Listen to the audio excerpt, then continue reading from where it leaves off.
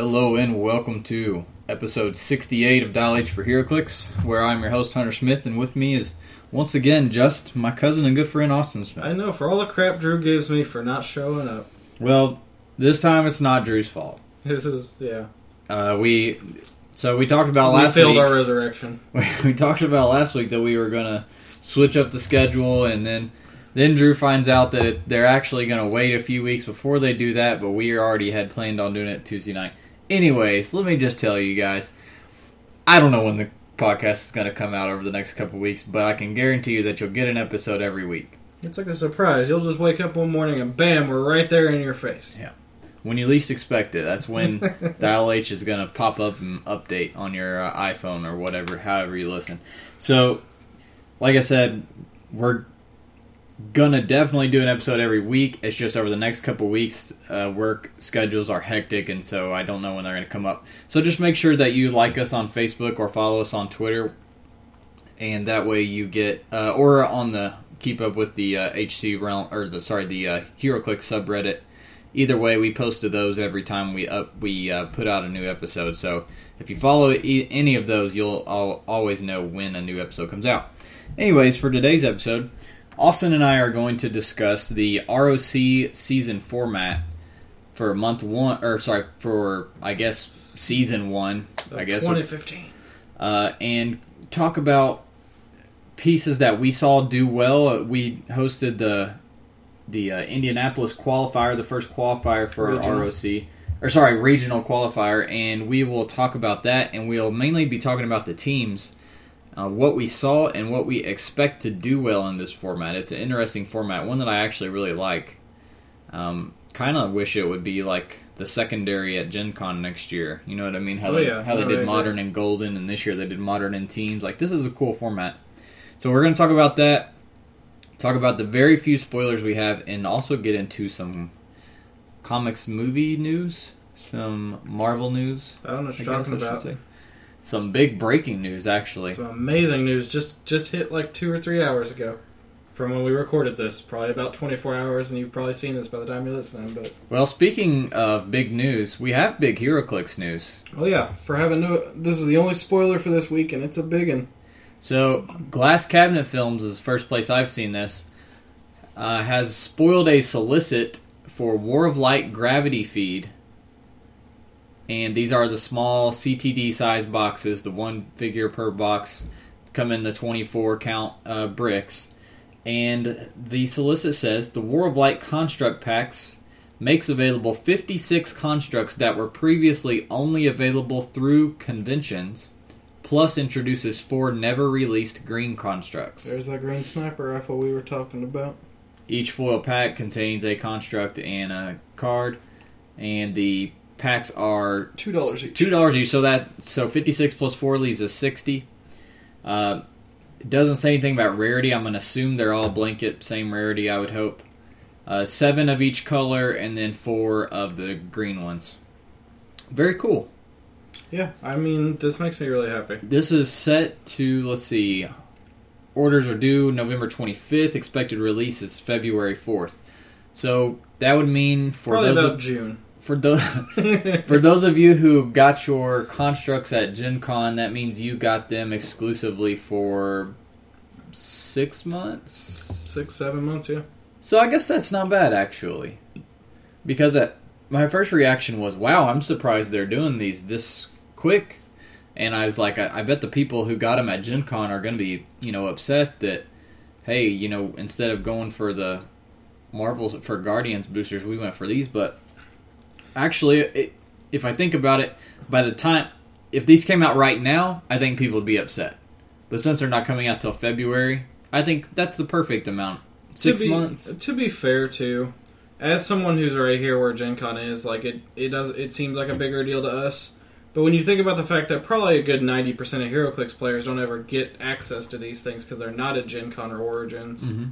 I mean, like, this is a much... And some of these, to be honest, some of these things are ridiculous.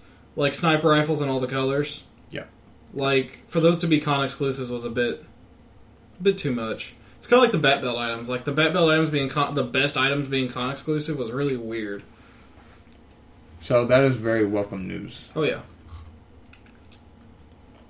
Austin was going to discuss Marvel Comics news. Well, Movie news. Marvel Comics movies news. Okay, so Marvel, we all know Marvel's San Diego Comic-Con presentation was pretty lackluster. It was kind of a flop. We all expected some big Doctor Strange, some Black Panther news and stuff like that, and we didn't get anything. And they came out and today they had a big press conference they had planned, and they put all these streams up and everything for people to watch and listen, and invited all the press and stuff. They did huge news today, and we weren't expecting the volume of news we were going to get. So what they've done is they've gone and released their movie schedule for the next, 5 years. Here's what we're looking at. May 6th, 2016, we have Captain America 3 Civil War, which is huge. They said that this Civil War is not going to be like the comic one. There will be a global superhero registration thing, and a pivotal event that'll cause a bunch of problems and break out the war. But it's not going to be based around superhero identities and stuff as much as it will be just registering with the government. November 4th, 2016, we have the official announcement of Doctor Strange, which will be directed by Scott Derrickson, and will involve parallel dimensions and worlds. Well, big surprise there. Yeah, I know, right? Let me see. Let's look up. That's what I was about to do. Did you see if Scott Derrickson? I haven't actually looked him up yet. That name is not familiar to me, so let's see if he's directed anything of note. Derrick.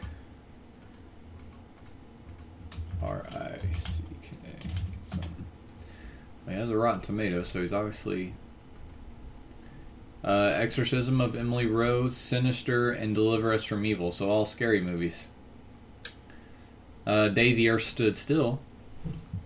He was screenwriter on a bunch of horror movies, too. Hellraiser, Urban Legends, yeah, all kinds of scary movies. Which is okay because Doctor Strange is sort of in that vein. You know, the mystical, demonic type vein. So it'll definitely be interesting to see what he does with it. And none of those movies are like complete turds or anything. You know what I mean? Like those aren't awful movies. They're not amazing, but they're not awful either. To be fair, the Guardians of the Galaxy director, was it Gunn? Yeah. Some of the stuff people were kind of like at first when they first announced him, they were like, I don't know if he'll be able to handle Guardians of the Galaxy, and that movie ended up amazing. Speaking of Guardians, coming up next in May 5th, 2017, we have Guardians of the Galaxy 2. They haven't announced a subtitle for it yet. July 28th, 2017, we have Thor Ragnarok. And both Loki and Thor, both Hemsworth and Hiddleston as Loki and Thor are planned to return. Because there were some doubts of whether Hiddleston would return or they'd have Loki at all. Because Loki's been so saturated. But following that, November 3rd, 2017, we have Black Panther, starring Chadwick Boseman as Black Panther. And Boseman's not like super prolific. I have to look this dude up because... he definitely looks the part. First of all, not to sound racist at all, but Chadwick, not a very African-American sounding name. Like, if you told me your name was Chadwick, like, online, and I'd never seen you, I'd assume you're, like, a white Englishman. Yeah. Right? I mean, Chadwick, come on. The suffix wick, period. Yeah, wick on the end. This is the guy who played Jackie Robinson, isn't it? In 42. Yep, in 42. Okay. Draft Day, Get On Up, Gods of Egypt. The other thing that's big about Black Panther is he's going to play a huge role in the Captain America Civil War movie. So, they said that that'll be our big introduction to him, and then he'll be spinning off on his own movie the following year. Captain Marvel for July 6th, 2018. It will be Carol Danvers, and it'll be a big cosmic Earth-torn kind of movie where there will be a good mix of both. They said it's going to be about her trying to figure out her identity of whether she's a space superhero or an Earthbound one or whatever. Following that, November 2nd, 2018, we have Inhumans. And then hold on. Part one of Avengers 3 actually comes before both of those. Which Avengers 3 is Infinity War Part 1. So what'll happen is, after Black Panther, we'll be getting Infinity War Part 1, which they already showed a little mini teaser of Thanos holding the gauntlet and all that stuff. And then that'll follow with Captain Marvel and Inhumans, which will then follow with Infinity War Part 2, May of the next year. So, sandwiched between both the Infinity Wars, we're going to get more cosmic stuff, which is awesome. That way, Captain Marvel and the Inhumans can help out fight Part 2. against Thanos. The Phage said there were a bunch of press release questions. A lot of people asked about the Benedict Cumberbatch confirmation that Deadline had put out and all this stuff like that. Phage said if it was true, they would have announced it today. So that deconfirms the fact that he was locked in for it. He could still be in the running for it. Like, he could be one of the top choices or something like that, but they haven't locked him in if that's the case. They're casting Captain Marvel right now and looking for a director and producer. They said they'll have news very soon about the director and producer. On that note, Phage also said one of the press had asked if, like, for example, were they hunting for a female director for Captain Marvel and an African-American one for Black Panther? And he said no, they're going straight best person for the job, period. They don't look at that kind of stuff. Civil War, as I said, Civil War will be a lot different from the comics version. It'll involve a global superhero registration with a specific inciting event. Secret entities aren't as important. It will be Cap versus Tony, of course. Hulk is still planning on appearing in all Avengers movies. There was some talk about maybe he was going to be dropping out. Standalone Hulk movie is still a possibility. I doubt they do it again. For a while at least, because they have not done well. They said they haven't found a good script for it, is their problem. Well, honestly, I really liked the one that Ed Norton was in. The very last Stan. I loved that. I just movie. rewatched that one a few months ago, and I actually liked it. A lot of people don't like it, though, for some reason. When asked about Spider-Man, because there were a lot of rumors circulating about Fox and Marvel having a deal going on with Spider-Man, Phage said the rumors are either not true at all or something's not ready to be announced yet.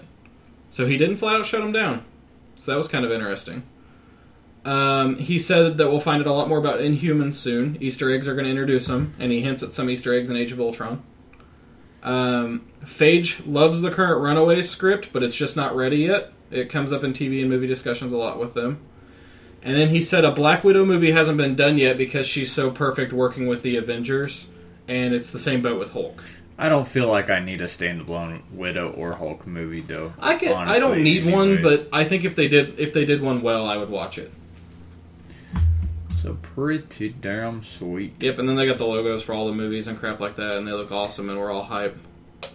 The whole asking if you need a female director for Captain Marvel, I know. That doesn't even make any damn sense. First of all, it definitely doesn't make any sense for a female director. You have to have a female director for Captain Marvel, and it definitely doesn't make any sense for Black Panther either. It's not like we're talking about a character who's like, okay, it's not Luke Cage. His race doesn't 100% define It's him. not Luke Cage, Yeah. who's like soul creation, not soul, but part of his whole creation and importance back when he was created was to have a strong African American character, and like he was, and then they commented about racism using him as the linchpin in the whole thing, like in comics all the time. Yeah. So that's like a strong African American history character. Black Panther has absolutely nothing to do with that.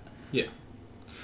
They did say that there was a big Easter egg in the Age of Ultron trailer, and that would be Claw. Claw shows up in the Age of Ultron trailer. And I don't know if any of you guys haven't seen that trailer yet, but you need to go watch it because it was amazing. That's going to do it for news, as we said. Yep. Pretty light week. Let's kick into our main topic before we get into anything else. And so, for those of you unfamiliar with the ROC current format, this year they decided to go with seasons. And there's two different ones. The current one goes from September 2014 to March 2015. And the format is 300 points modern age, so same thing you're used to, except there's no tactics and no entity possession. And that also includes playing, if you play a full points entity and they die, you still can't possess. So absolutely no entity possession and no tactics. As of now, under current HeroClix WizKids rules, bystanders, horde tokens, and then actually bystanders of any kind, even if they come with a figure like Phantom X or Alyosha, Kraven, or something like that, cannot be used. Yet, Deadpool word bubbles and construct traits aren't considered tactics and can be used. So that's going to play. There's a lot of debate about that, but yeah. There's no point in us arguing over. Obviously, we think it should be all or none. Is my stance on it.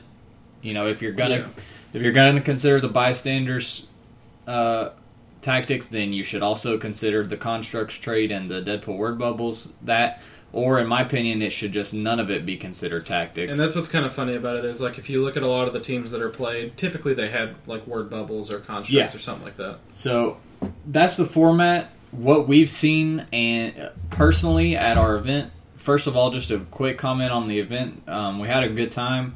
We had 23 people. Yeah, it was It was lower than what we were expecting, but still, decent numbers. It was a great crew, though. Like, I mean, like, it was some of the friendliest guys, like, I've ever met. Like, when you think top-end HeroClix, you expect, like, everyone to be all cutthroat and calling each other on crap. No, everyone was pretty laid back. Everyone was very laid back, honestly. I didn't have any issues with anybody causing any trouble whatsoever. And the atmosphere and the attitude of everybody overall was very friendly and not what you would expect from a tournament with a bunch of con exclusives as, the prizes. So I was very happy about that. Things didn't go our way. We had some issues with the computer system they were wanting us to run, but once we switched and just started doing everything by hand, that went perfect, and everything went pretty well. I was very happy to meet a lot of you guys, too. Yep. So, as far as what we saw from the teams... A lot of Kyle Rayner. Lot of Mr. Kyle Rayner. And that could have been expected. I think at the end of the podcast last week, me and Austin said, we expect to see a lot of Kyle Rayner. I expected a lot of Despotellis, and too. Despotellis. Did not... We didn't see a ton of him. There were only we a couple. saw some, but I don't think very many of them got even top 8. I don't remember. Yeah, I don't think so, too. They could have, but... The winner actually won with a piece that I wasn't really expecting. No. I don't think anyone was expecting. And it was an awesome team. So what we saw the most of, top figure definitely was Kyle Rayner from the LE Green Lantern version from War of Light. He, of course, is a really good dial already, but it's mainly the construct thing that makes a big difference because there were other pieces that got played that had constructs. John Stewart, a couple other ones. Ron Vidar was on one of the top teams, one of the Highfather teams, I think. So, obviously, anything, and this will link into our first place players team, in a no tactics format, what you want to do is you want to play a piece that gives you lots of options. Versatility is without key. Needing a resource. Yeah. Because that's one thing resources provide. They provide you access to things to fix in certain situations. If I'm playing Book of Skulls and you have a hypersonic team, I easily throw on Mox Hammer on a certain piece in a certain area, and plasticity causes you trouble. If you have a lot of dampeners, I throw on Scotty's Hammer. I have Exploit now. I can cut right through.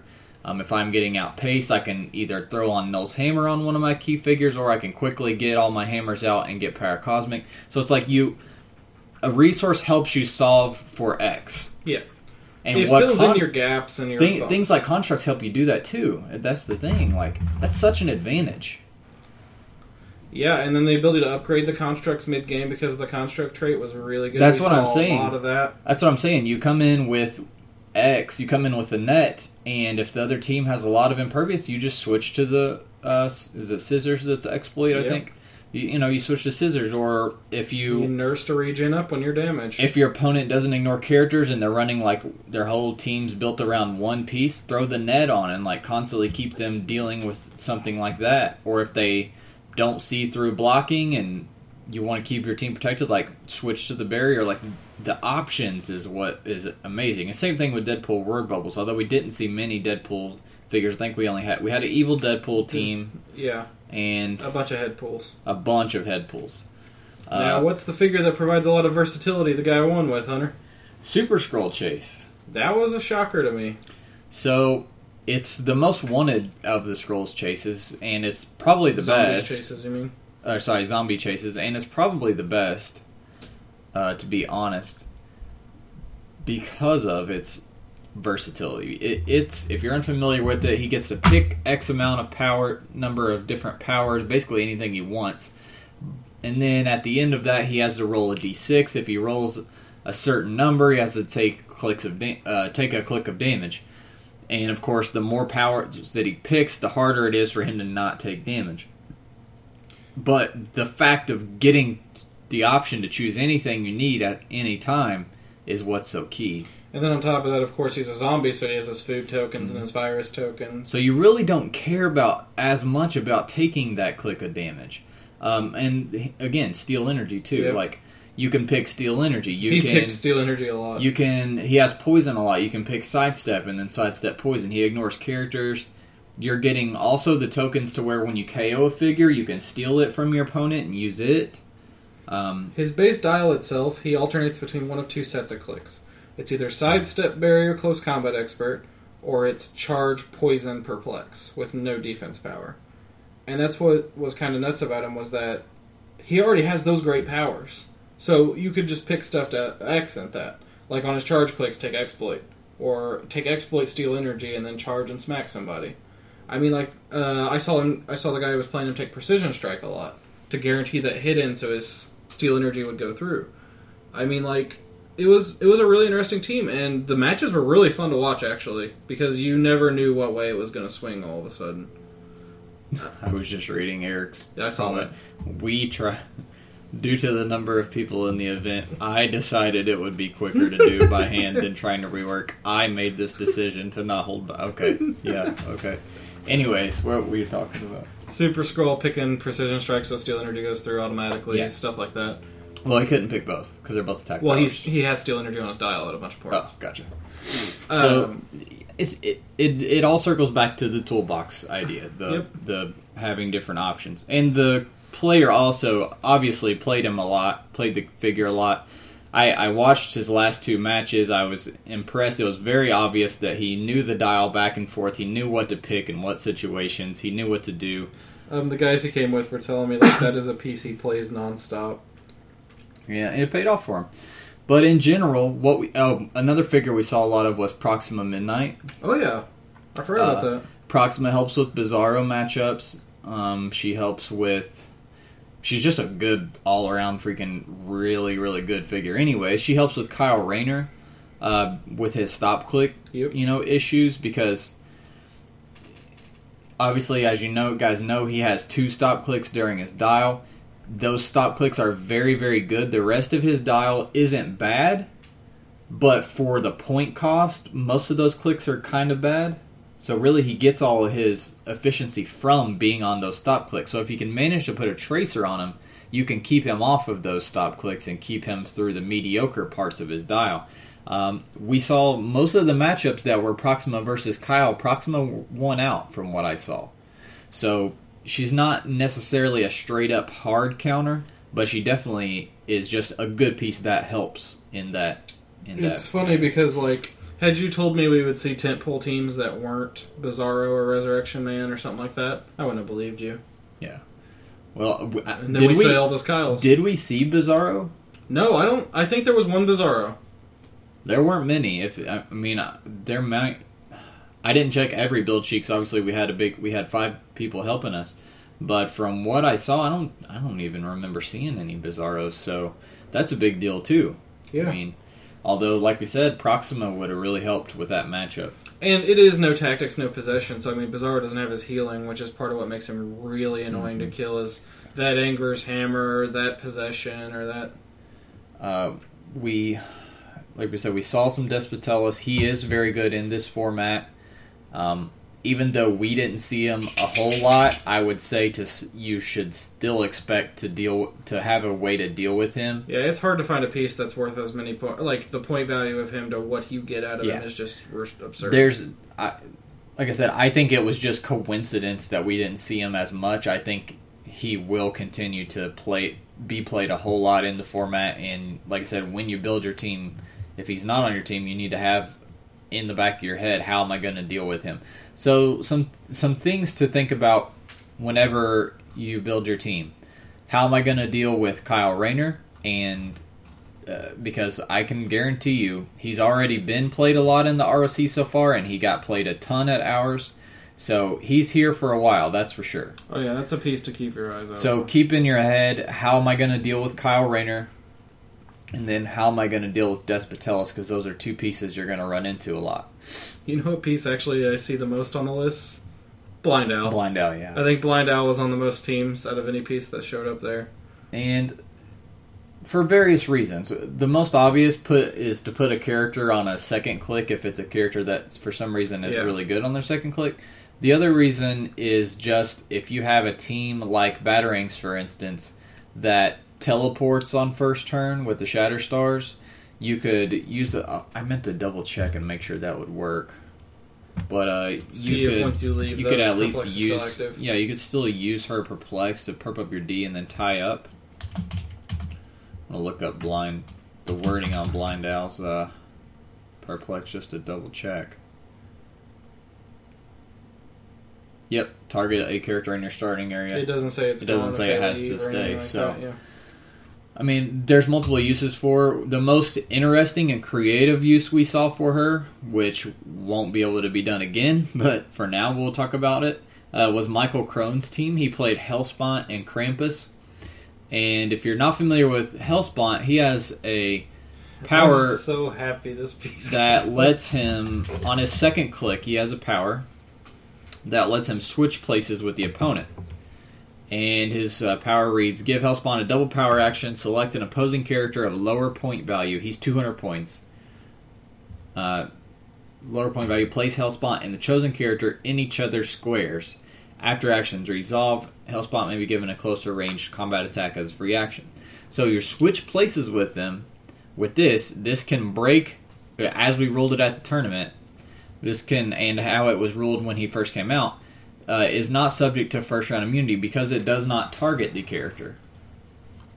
And Krampus is just a decent capture piece. Yeah, for those of you. Krampus's other thing is he has a perplex that's -2 to combat or something. Oh no, it's it's -2 to attack value. Then he gets +1 attack for each action token on the enemy. So after the swap, if they fail to hit you for any reason, because if he doesn't have a captive, he has super senses or whatever, then your opponent's just going to slowly make themselves easier to hit in the subsequent turns. Mm-hmm. He also has plasticity, so he's hard to just run away from if you're just trying to get the hell out of there. And then Snowfall is Mystics or is it Wild Card? Wild Card. Okay, so then there's nothing to really copy on that team. And also, when he releases his captives, he heals up to the starting line too. So it was a really interesting idea, and it worked really well against Kyle Rayner. So as it was, the opponent, his first opponent brought it up. Can he use Hellspawn's power even on first turn? I read it. I read the rule book, the 2014 rule book, and this power does not target. And the rule book just says can't be. Let me read it here. During the first round of the game, characters that have not been given an action, placed, or moved can't be targeted by opposing characters, knocked back, attacked, or damaged. And they had previously ruled Hellspawn could do this. Yes. I looked up the orange rulings on it. For this tournament, that's exactly how I ruled it. That since this power does not say that he targets, and that's what the rulebook says, and that's what it's always said, as far as I can remember, then he could do it. However, somebody started a thread on it on the New Rules forums yesterday, so Sunday, the day after the tournament, and asked about this exact same thing. And the HC Realms rules, the HeroClix rules team says, basically that same quote that I just read you out of the 2014 rulebook, except they changed targeted to can't be affected by. So the way they're wording it, during the first round of the game, characters that have not been given an action token, placed, or moved can't be affected by opposing characters knocked back, attacked, or damaged. So, I guess they're changing it on us. It'd be nice if they would have told us this ahead of time. Or if, they would have put out an actual FAQ update to the rules or something like that would have been great. But as far as the 2014 rulebook, the 2014 rulebook says something totally different from what they are quoting here on their website. But so I guess for now, if you want to do this, what was the guy's name again? Mike, wasn't it? Michael Crone. Unfortunately, that team is now illegal, I guess. But for this tournament, it was very, very creative and a good idea. It was great to watch, too. Had you ever told... We talked about this. Had you ever given me the list of the top 100 pieces I'd ever see in meta, Hellspawn would never have made that list. No. And if he would, he'd be like 98 or 99. Yeah, and Krampus probably was like way out there. Saw one Iron Pharaoh, and he ended up getting 5th place. So it's not like Iron Pharaoh dominated this format like a lot of people were afraid would happen. Yep. A big thing that hurts Iron Pharaoh is the map situation. Oh, yeah. Because not only... Well, I guess... You have equal map rolls for one. Exactly. So Pharaoh doesn't have a chance to get a map. So it's a lot harder for him to find a good barrier map. Yeah, and on top of that, it's easy. It's a 50-50 shot, and then there were people that were playing Pacific Ocean too, which flat out screws Iron Pharaoh because it means he can't barrier. Mm-hmm. Unless you play Sarah Rainmaker, which nobody Sarah Rainmaker. Nobody played our combo, but we'll keep our fingers crossed. That's okay. There was a ruling change on Iron Pharaoh that makes my team even better for tactics. What's that? You can pulse wave through him now. You've always been... No, Orange has ruled you couldn't before. Ever since I've seen it, he's always been... No, when he first landed, because I wanted to do that so bad with Gizmo. Anything else we saw a lot of? Just a couple Brother Voodoos. Not like anything else really was super prevalent. Honestly, that was it. So, one Highfather, he did well. He gave a lot of pieces some trouble in his matchups. I think he was the only... I thought there were 2 Highfathers. I know only one did well, but I thought there was another one too. I know that pretty sure Glenn's, the winner's team, the only team that he lost to was a Highfather team. The Super Skrull team. Let me read his little post here. Second round was Highfather. Yeah, he did. That was his only loss, was to a Highfather team. Yeah, there were 2 Highfather teams, because that one is a different one. Yeah. So, again, it's not like he really messed it up either. Really, to be honest, I mean, this was a diverse as hell. Yeah. I mean, I understand it's a small sample size at 23 compared to what you'd expect out of a regional, but... Well, even the top 8 the top 8 was completely diverse. It's pretty diverse. I mean, we have Kyle in there 3 times. We have Kyle on there 3 times out of 8. That, again, he's the most played figure, so we're going to expect that. We have Proxima on there. But even the Kyle teams were all pretty different. Like, Kyle Bruce Wayne Prime is one of them. Like, who expected Bruce Wayne Prime? Kyle Brother Voodoo, Kyle Cerise, so they're all, pretty different. Yeah. Then the Hellspawn Krampus team is up there. Iron Pharaoh is 1. Highfather's 1. Proxima Midnight is on there a couple times. There were a couple that Captain Marvel Prime. Yeah. Which is, I don't know if... We never talked about him. I don't think we have. I remember him. I think I talked about it on the Quarry a long time ago, how he is really freaking good. I actually don't know what he does. He's just stupid good for his points, mainly. I mean, is he the new Cerise? He has Psychic... Yeah, he is a Prime, too. He kind of does fit that boat. This new icon for HC Realms is jacking up my brain. I know. He has Psychic Blast, Energy Explosion with really good values and a cheap point cost. 82 points. With 2 18s. Running Shot. I'm pretty sure we talked about him. No, I don't remember talking about Running Shot, 11 attack with Energy Explosion, Incap, Psychic Blast. And when he hit characters can't make attack. So he's a better version of Amethyst, basically. That's why. And that's what makes him a good teammate for Highfather. And defend with an 18 for an 82-point figure? Mm-hmm. He's nuts. And then friendly characters without the Kree keyword get put. This is retarded. I'm telling you. No, I don't. He's really stupid. We did not talk about this feature. Really good. I would have flipped out. He's really good with Highfather because they can't break the pact, and so you have Captain Marvel go after the other people, hit them, and then they can't return fire because they can't make attacks. Really, the only thing he's missing is willpower, but he had willpower. The player that I saw using him was just using Highfather support and healing Captain Marvel back up after every time he pushed. And I mean, it's not like his values change between his first and second. And not only that, remember, when Highfather heals you, he buffs you. Yep. On top of it, so that was a really good team, too. I think we'll see a lot more of that piece. There's no way we won't. Well, he'll be in the regular meta, too. Yeah. He's really, really good. So, I mean, like I said, very diverse. I'm very happy with the results. I think some things to round back around to the whole helping you build for the format. as we said, things that give you options are always good. Whether it's the piece itself, like Super Scroll, or whether it's a specific thing that it has access to, like the Green Lantern constructs or the Deadpool word bubbles. Another thing you want, from what I've seen, I mean, most of these teams are fast. They have TK, or they have, like the double Shatterstar teams, like instantly teleports the whole team to your side of the map. Or you have characters like Proxima that puts a clock on the enemy.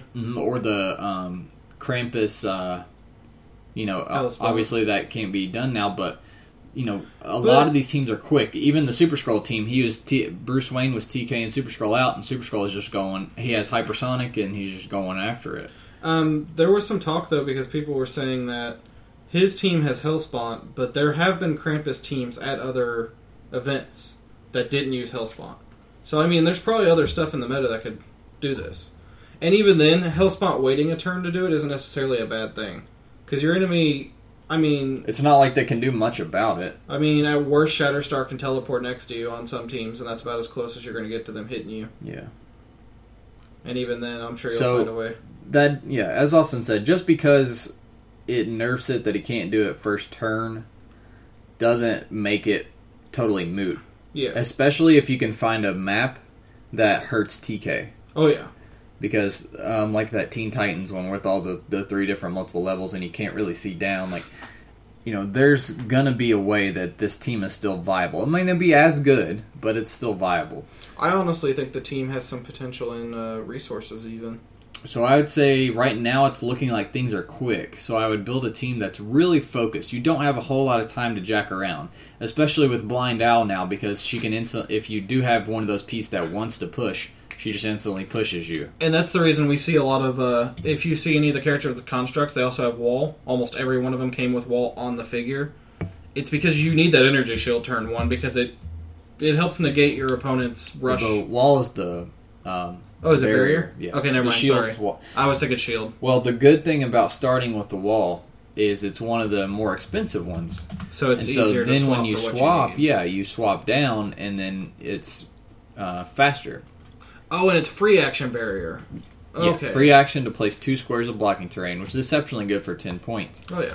But whenever you use the trait, if you're switching to a cheaper construct, which pretty much every other one is cheaper than 10 points, it's a free action. Then it's a free action, so you can do it a lot easier than you otherwise would be able to. Yeah, sorry, I was thinking shield for some reason, because shield would be a good choice too, honestly.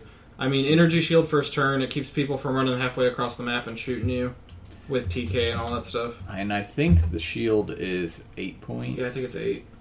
Yeah, so again, like Austin's saying, if they see through blocking, then you can free action swap down to the shield, and then at least you'll have +2 on your attack.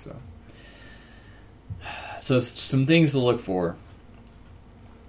A way to deal with Despotellis, so some way to get your attack up. We saw teams use police motorcycle to help with hitting things. In this format where there's no resources, anything that you can get access to that works with your team that helps +1 or -1, so perplexes, police, Hydra, things of that nature, anything smoke cloud to hurt the opponent's attacks when they go to make an attack. All these little -1, -2s really hurt a lot in a no tactics format, way more than they do in a resource format. And on that same page, guaranteed damage. Outwits to get rid of defense when you have poison, of course, is always huge. Anyone with penetrating poison. There's a lot of psychic blasts. Yeah, a lot of penetrating damage. We saw a bit of energy explosion actually. Like if you look through the pieces, a good chunk of them do have it. I think that's just mainly because Kyle has it and Captain Marvel has it, and they got played a lot. That's true. It's just kind of the. It's a collateral damage. It's kind of just a thing of the pieces that we have access to today. But on the page of guaranteed damage, Proxima Midnight. Once she hits, you're guaranteed that damage every turn. Banshee was also on the second place team, Easton Brock's team, who played Proxima, Banshee, Blue Lantern for TK and Prob, and then Blind Owl and Bill. We didn't see as much Bill as I thought we would see. I know. And Bill Proxima is a good team right there. Yeah. And that's what I was about to say is, on that page, things that let you shoot through barrier. You know what could be really good actually would be, instead of Banshee, to run somebody with the wall and keep your guys protected while Bill and Proxima shoot through the, or keep the barrier up. Some sort of a Sarah Rainmaker on Pacific Ocean. No, the problem with the Sarah Rainmaker team in this, and that someone pointed out to me, was that it's equal map roll. So I mean, you don't have, it really kind of screws you there. Well, and that's not a team anyway. So you actually want it to be equal map roll. Well, with entities, it would be. Yeah, I guess you could line it up. Yeah, anything that lets you shoot through barrier is important because barrier is the primary way of protecting yourself. What's that Eben Sur do that makes everyone run him? Is he just a solid 50-point piece, or does he have some gimmick?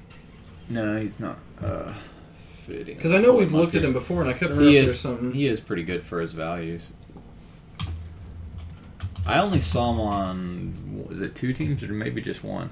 He was on the first place team, and he was on one in the lower bracket. I think it's, in my opinion, I think it's just because he's the cheapest access to the constructs. He's only 50 points, and then he's 60. Oh yeah, that's a 50-point free barrier. That's all. It's his trait? Every time they use a prob to reroll an attack targeting him. Okay, so never mind. That's not. It's just he's the cheapest way to get that toolbox on your team. 60 points if you start him with the wall, which you should, and then you have your swap downs from there. Yeah, that's pretty much it. The only issue is he is a prime, and so he's going to take up the prime slot and keep you from playing Banshee or Cerise or some of the other Brother Voodoo or some of the other really good primes. Banshee's not a prime. Or no, I'm sorry, not Banshee. Who was the one we were just talking about a minute ago? Captain Marvel. Captain Marvel, yeah. So, Psychic Blast, some way to decrease defense values, whether it's Prob, Police, Hydra, Perplex. Barrier, sources of guaranteed damage are also good. From there, just keep in your mind, like, how am I going to deal with X, Y, and Z? And the X, Y, and Z, for now, my predictions would be Kyle. Always need to have a backup plan for Highfather. And Despotellis. Those would be the 3. Yeah, because nothing's as disappointing as having this amazing team idea and then finding out that as soon as you sit across the table from Highfather, there's no way you can win. Yeah. And a couple people found themselves in that position. And that's the point of playing Highfather. Honestly, otherwise he's pretty overcosted, to be totally honest. No. He's not the... Even without them nerfing him, he's not the ridiculous monster that people try to initially thought he would be. Or some narrow-minded people were saying he was going to be. He's great for his points. He's great for the meta because he creates that whole... that he makes you think about your team builder, and that's a good thing. I'm wondering if the expectation of Highfathers would stop Bizarro. Well, and what do we see now that he's out, now that he exists in the game, even after nerf? What have we seen our teams? We've seen our teams move to this format. We've seen them move to more like Easton's team with 100-point Proxima, 98-point Banshee, 50-point Blue Lantern. Yeah. Like, the way that teams really... It's 4 or 5 solid figures. The way they should be, to be totally honest. Because, as we said, Glenn's, the Super Skrull teams, his only loss was to Highfather. And if he would have ran into another Highfather team, he probably would have lost again. Well, what he mentions in otherwise on his team is just Abin and a 50-point Bruce Wayne who can't attack. He's a perplexer and a TKer. Abin can help you break the pact, but other than that, Super Skrull's gonna... we got Secret Passage Bruce Wayne in number 1 spot. You're putting 170 points into one figure. That's going to really hurt you against Highfather. Yeah. So it helps balance everything out. As I said, I'm just happy. This is a very diverse meta. From this sample, at least. And from what we've seen from the other... There's only a couple. But this is pretty much the norm. We see a lot of Kyle, some Proxima in there too, and a lot of Despotellis. So those are the key things to think about when you build your team. How are you going to deal with them? Once again, it's not like back in the day, people want to complain about the current meta with entities and all that. No Tactics is a great way to not have to deal with that and just to try out no resources, stuff like that. And as you said, I would like to see No Tactics, No Possession become a thing at Gen Con next year. I would personally like to see possessions be considered tactics as well. But we've talked about that. We've beat that horse dead. Yeah. Moving into community. Dial Design is up. It is due not till Saturday, so you guys have plenty of time if you want to join in. This week I'm going to kind of do some different things. I have some different things planned, but the assignment this week is actually Bible clicks. And this is inspired by last month us having some cool submissions. A newer designer came in, almost won, and he had a really cool David dial and a really cool Goliath dial. And then we all got talking about Bible clicks in the thread. And so we decided to do Bible clicks for week 1.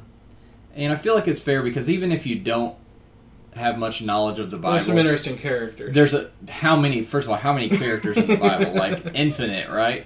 And then also there's tons of websites you could go to and get like character summaries on any character from the Bible and like get an idea on what dial to do. This makes me really want like a Greek mythology month too. So that'd be fun. You'll see a little theme I think I'm gonna go towards with November's dial designs.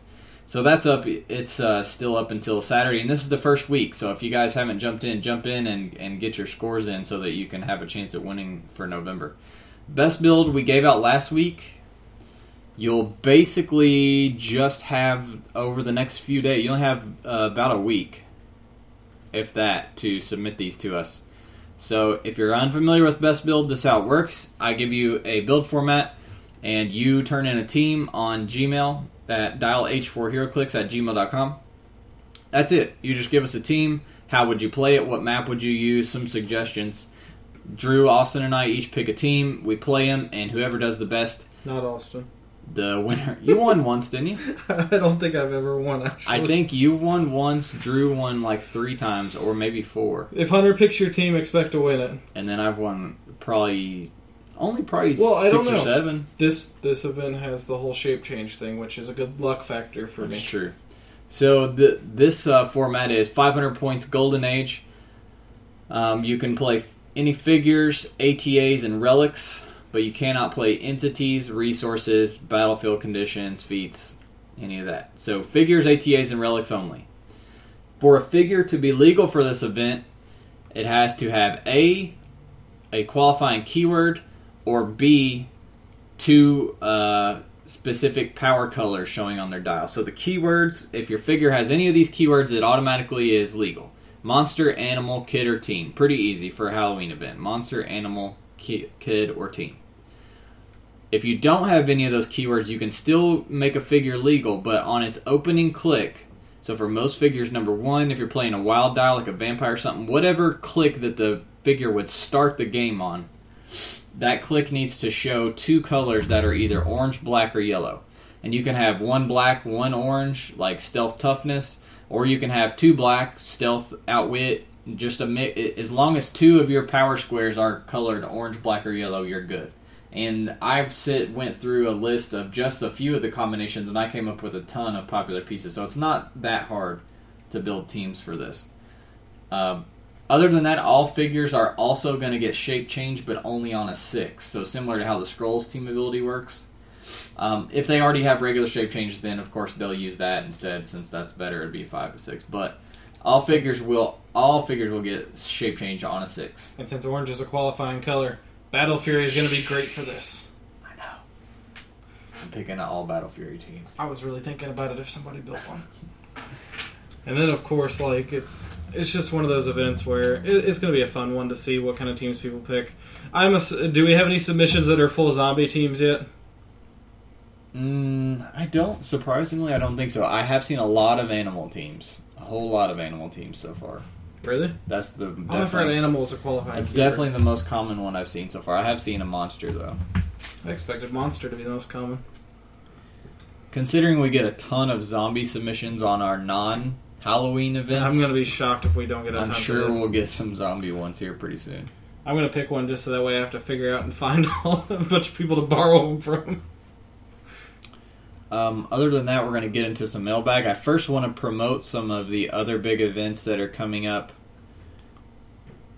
Let's see, it's October 28th. The next big event we have is in Danville, Virginia, Costa Mesa, California at Majestics, and at Toys and Things in Danvers, Massachusetts. Any of those areas, Virginia, California, Massachusetts, Super Qs are coming up on December 7th. And then 3 on the same day. That's nuts. Yep, but they're pretty far away. Oh yeah, no, they're spread out. Virginia, Massachusetts are a little close, but Virginia, California, Massachusetts, and again, that's on December 7th. I back up. They got 2013 listed. We were looking at 2013. Okay, I was about to say because it's really confusing. Let's see. 2015 season. This is the one. Here we go.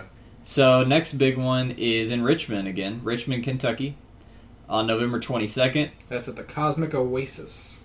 November 29th, Pastime in Langley, British Columbia. And let's see, December 6th, we have Tulsa. They have a lot of tournaments out there. Tulsa HeroClix Group in Tulsa, Oklahoma. And that'll do it for the rest of this year for Super Q. So just 3 Super Qs left, and then no regionals, as far as I can see, for the rest of this year, calendar year. And then there's a whole lot starting in January. Including a Majestics regional in California, which I was looking at the thread for the other day and has a crap ton of extra prizes thrown in there. So if you're going to make it out to one, that'd be a good one to go to. The January 17th in Costa Mesa, California. And we're talking about trying to make the Super Q in Cincinnati in January. Yeah, that one's close to us. And a bunch of those guys came out and supported us in our Super Q or our regional that we ran. So. And what day is that again?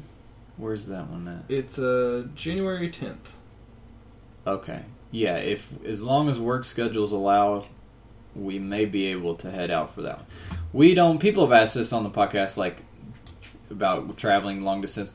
We mainly just play for enjoyment. We're not I definitely would not say any of us are competitive. I am not hoarding points. Yeah, we're not competitive that players. They know of. But that doesn't mean that we don't enjoy going to these events and playing anyways, and mostly just meeting and hanging out and just kind of being in these environments. So if one is close, like Ohio, like Cincinnati is not that far from us, then if we can, we'll definitely make the trek out there. Yeah, and as I said, that gaming group came out here and they played in the regional, and they were a bunch of really nice guys. They asked us if we'd come out, so maybe if we actually are able to. As long as I'm not on call, I don't see why we can't. And actually, Hunter, I am a hyper competitive player. I play under the pseudonym Oolong Johnson. Oolong Johnson. Let's open up the old Facebook and find our messages this week. Matter of fact, I don't know if we had... Okay, here we go. So, Malcolm Rush, man from Japan. That's a pretty broad question. That's actually... That's a very broad question. So, that's going to be a hard one. Which special power do you like the best? There's only 1 million to choose from. Which trait do you like the best? So just think of one that you like a lot. Doesn't necessarily have to sit here and think about your absolute all-time favorite because it would take forever. But Proxima Midnights is definitely up there. It is really cool. And definitely. on that same vein, I think my favorite trait just might be the Cool Obsidian. Well, in that vein, special power, Corvus fucking Glaive. Corvus fucking fucking Glaive. I mean, Corvus, his power really is cool because he hits you and then rolls blades and then gets to choose, do I want to heal? Do I want to hit you for 2 and heal 3? Or, he has options. And it's funny because, my picks of these, it's not just because they're recent pieces in my memory. It's just because, really, honestly, playing these pieces, some of the most fun I've had with special powers and traits in a while. I'm trying to think of some other ones. If we're talking combo special powers, I like any power that grants Pin Psi and Energy Explosion together. There's a couple pieces like that. Captain Marvel has it. The old M10 Green Goblin has it. Creative ones, let's see. I'm trying to think. I like Larfleeze's trait. Shuts down constructs. I like Living Mummy's trait just because I love Shambling. Gosh, any of the Flash stuff that's coming out, all those Speed Force traits are nuts. The Flash that goes around the map, that's a cool idea. Oh, yeah. again, there's a bajillion to choose from. It's hard to think of one off the top of my head. Oh, Bunker. I really like Bunker. I was about to say Bunker earlier, and I was trying to remember what his power did. Kind of him in general, but just the fact that he can keep his barrier out for as long as he wants and his smoke cloud out for as long as he wants and like kind of manipulate the battlefield as he goes along. I really like. He's really fun. You know, it was really fun playing a battle royale with him and pinning myself in the corner to where no one could get to me.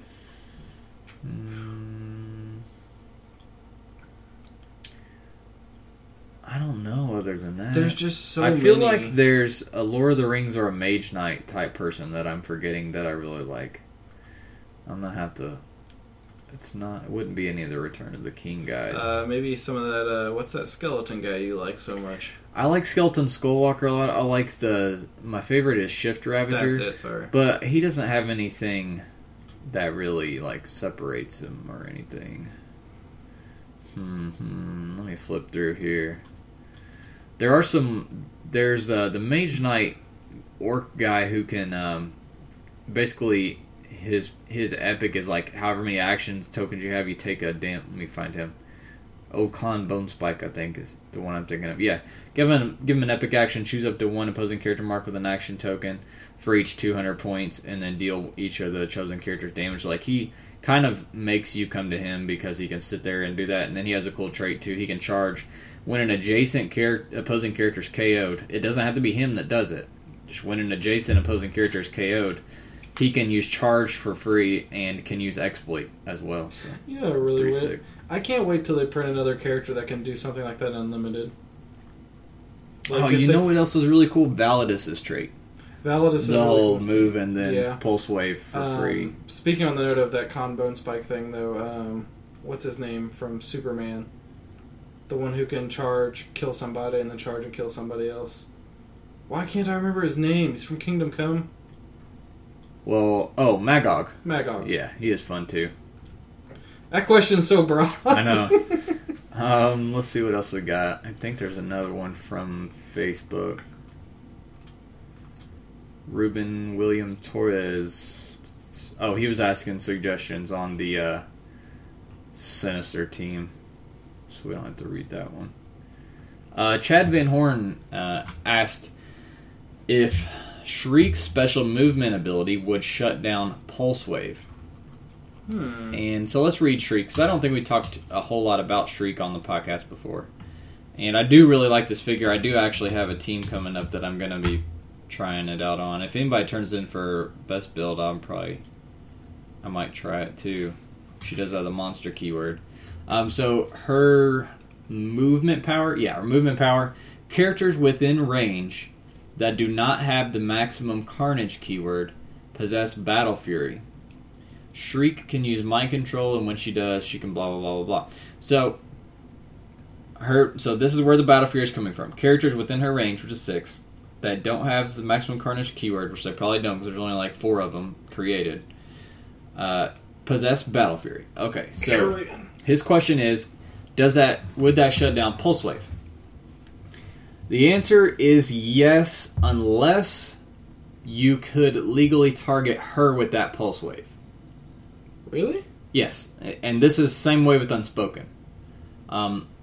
If you can use Pulse Wave against her, then by the time that the actual attack happens, you're already ignoring her power. See, I didn't think you could draw the ranged line of fire because you didn't have Pulse Wave, or you didn't. Battle Fury doesn't keep you from drawing line of fire. Because otherwise you wouldn't be able to outwit, you wouldn't be able to perplex, you wouldn't be able to do anything. But then you can't make ranged attacks. Well, the way that Pulse Wave is worded is it happens in steps. Gotcha. And let me pull it, my PAC, since I happen to have it right here. Pulse Wave happens in steps, and that's the best way to understand how this works. So the first step is give it a ranged combat action even if it's adjacent to opposing character. The area of effect for this attack is half the character's range. So when you figure out you're half the range, Shriek is going to have to be inside of that half the range. So, keep that in mind. Draw lines of fire to all other characters. Again, Battle Fury doesn't keep you from drawing lines of fire, like we just said. Otherwise, you wouldn't be able to outwit or perplex. So, you draw lines of fire to all other characters within the area of effect. Blah, blah, blah. These lines of fire ignore all game effects except for walls, blocking, and elevate. So, at this point, step 2, when you draw the lines of fire, you're now ignoring her Battle Fury. And step 3 is when you go to make the attack. close combat or the range combat attack. Gotcha. So by the time that you get to the attack step, her power is already being ignored. See, Now, she herself cannot use... If an effect... she wouldn't, obviously, because she does have the maximum carnage keyword. But in the event of, like, unspoken or certain things, if everybody had... If you're the character that's wanting to Pulse Wave is the way that you're getting Battle Fury, then you couldn't do it. Yeah, see, what threw me off was I thought Battle Fury couldn't make ranged combat actions, but it's actually attacks. Yeah. Because if you couldn't make ranged combat actions, then you couldn't declare Pulse Wave. And that's why it works, because you declare it, you start the action, you draw lines of fire and ignore, then at this point you're ignoring the Battle Fury, and now you go to make the attack. So it's the same case with Atrocitus, isn't it? Yeah. Okay. Yep. So the answer is she would shut it down unless she is inside the Pulse Wave range and can have... Will you let her out? Take the fucking collar off. She's going to drive me nuts. So thanks, Chad, for that question, because that is something that is an interesting is always good to bring up on the podcast. I'm pretty sure... Pulse Wave ignores everything. Take the collar off. I'm pretty sure we had a... Torres Lewis was wanting some advice on building a team for his War of the Light on Indigo. Let's see. That's a little bit long. So for those of you guys who send us questions and comments about building teams and helping you out with team advice, I try to help as much as I can. At this point, though, we get so many. I probably, on average, no joke, get 4 to 5 PMs, emails, messages on HC Realms' new message system a day. And so I do not have time to answer everybody's. I try to help out when I have a free moment at work or something if I'm not doing anything. I've been helping some of you guys out. But if you send me a build question and I don't answer it, it's not... I'm not ignoring you. I just don't have time because we get bombarded with a lot. Yeah, if you guys ever catch me on HC Realms, usually I'll help out with those because it gives me something to do. But we do have a couple Gmails. Of course, we have one from Eric Linnell. His questions this week. Number 1, was Drew able to keep his pants on during the Constantine premiere?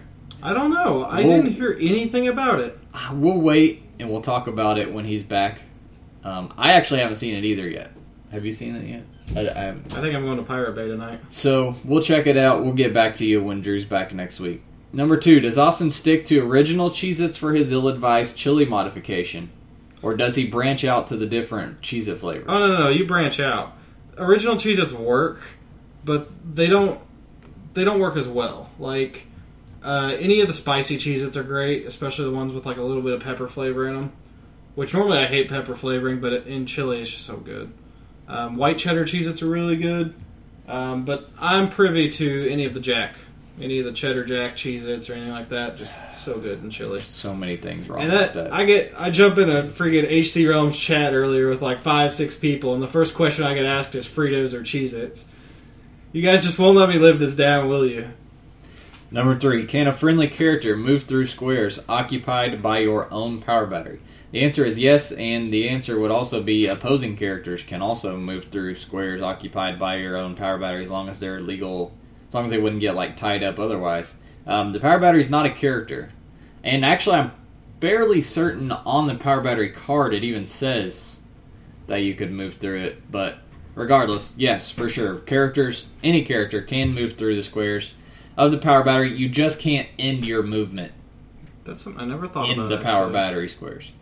Number 4, a better feeling. Killing your opponent's power battery or force blasting a non-flyer to their death. Ooh. That second one. Definitely the second one. I mean, it's more fun. Now, if you replace the first one with when my opponent accidentally kills their own power battery, it's a really close one to me. But the second one's just too much fun because Force Blast never gets used. I'll do you one better. Outwitting flight and then force blasting someone to their death. Oh, yeah. For some reason is much more satisfying. Remember when I did that to you with Wasp Yeah. I mean, and also it's more satisfying just because I've force blasted people to their death so many more times than I've killed I've never killed an opponent's power battery, actually. I've had them kill their own. Oh yeah, many times. But I've never killed... It's too hard to kill the power battery, to be totally honest. It should not be -2 damage. The Force Blast thing, though, is so much fun, especially with the new Impact, or with Impact Beam. With Impact Beam, it's easy as hell. Oh yeah, it's so much fun, though. Number 5. What comic book characters would you like to see get their own live-action show? Wow. Well, see, my first instinct is obviously Batman. But then I think of all the bad live-action Batman shows, particularly Batman Adam West style, and I'd rather just have it left alone. I want to shift over. I'm trying to think Marvel-wise. I would like to see Hawkeye or Black Widow get their own TV show. Well, maybe they'll get integrated into S.H.I.E.L.D. I'm hoping. Show. And that would be a good... They'd be the two best ones to go with because they're adding Mockingbird to the TV show. I mean, they're modern day,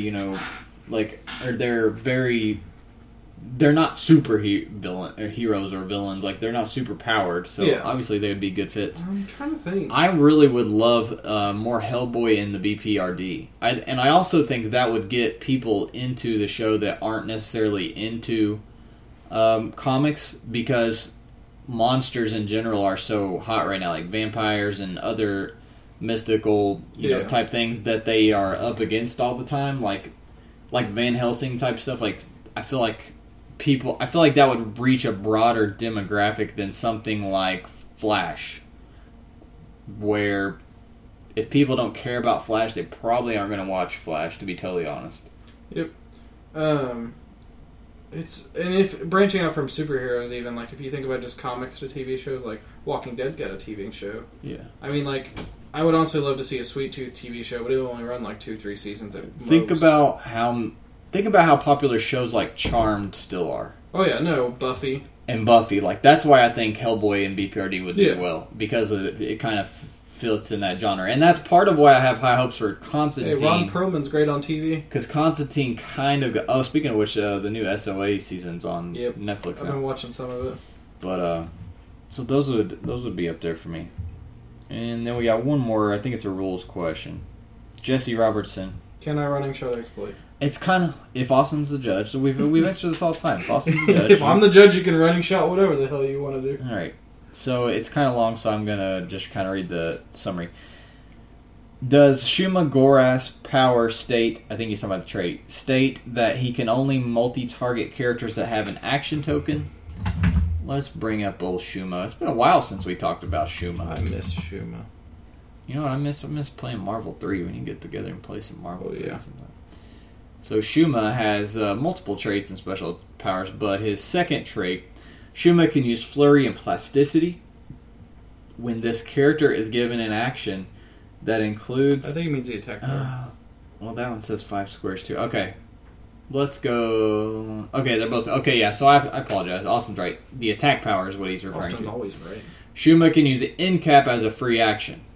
When he does, he targets up to 5 characters within 5 squares and line of fire that have action tokens. Yeah, that's straightforward. So he's asking... But this is interesting. The way it's worded, could he end cap somebody right next to him? Normally end cap somebody if they didn't have action tokens. When he does, he targets up to 5 characters.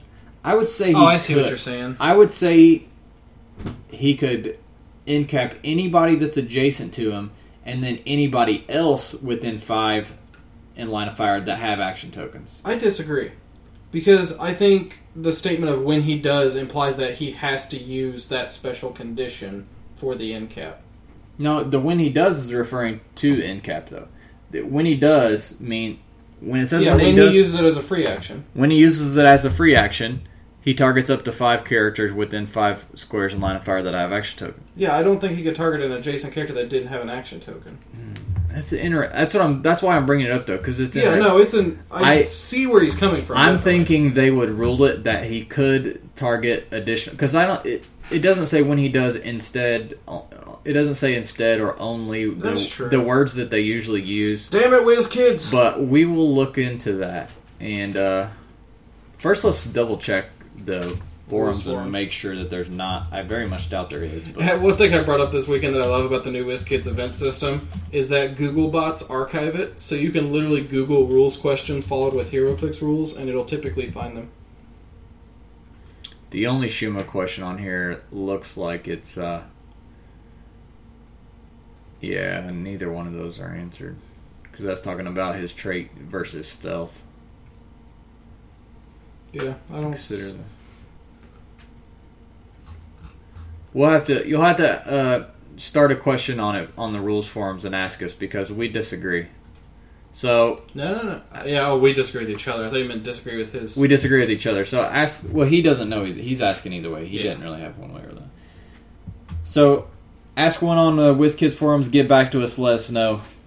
Hunter says he could target anyone next to him, adjacent to him, regardless if they have action tokens or not, and then up to 5 characters within 5 squares in line of fire that have action tokens. Austin says he can only target people that have action tokens. And this is coming from the guy who lets you running shot exploit. So if I say you can't do something... That's going to do it for us this week. Be sure, as I said, because we don't know how our schedule is going to go, to pay attention to Twitter.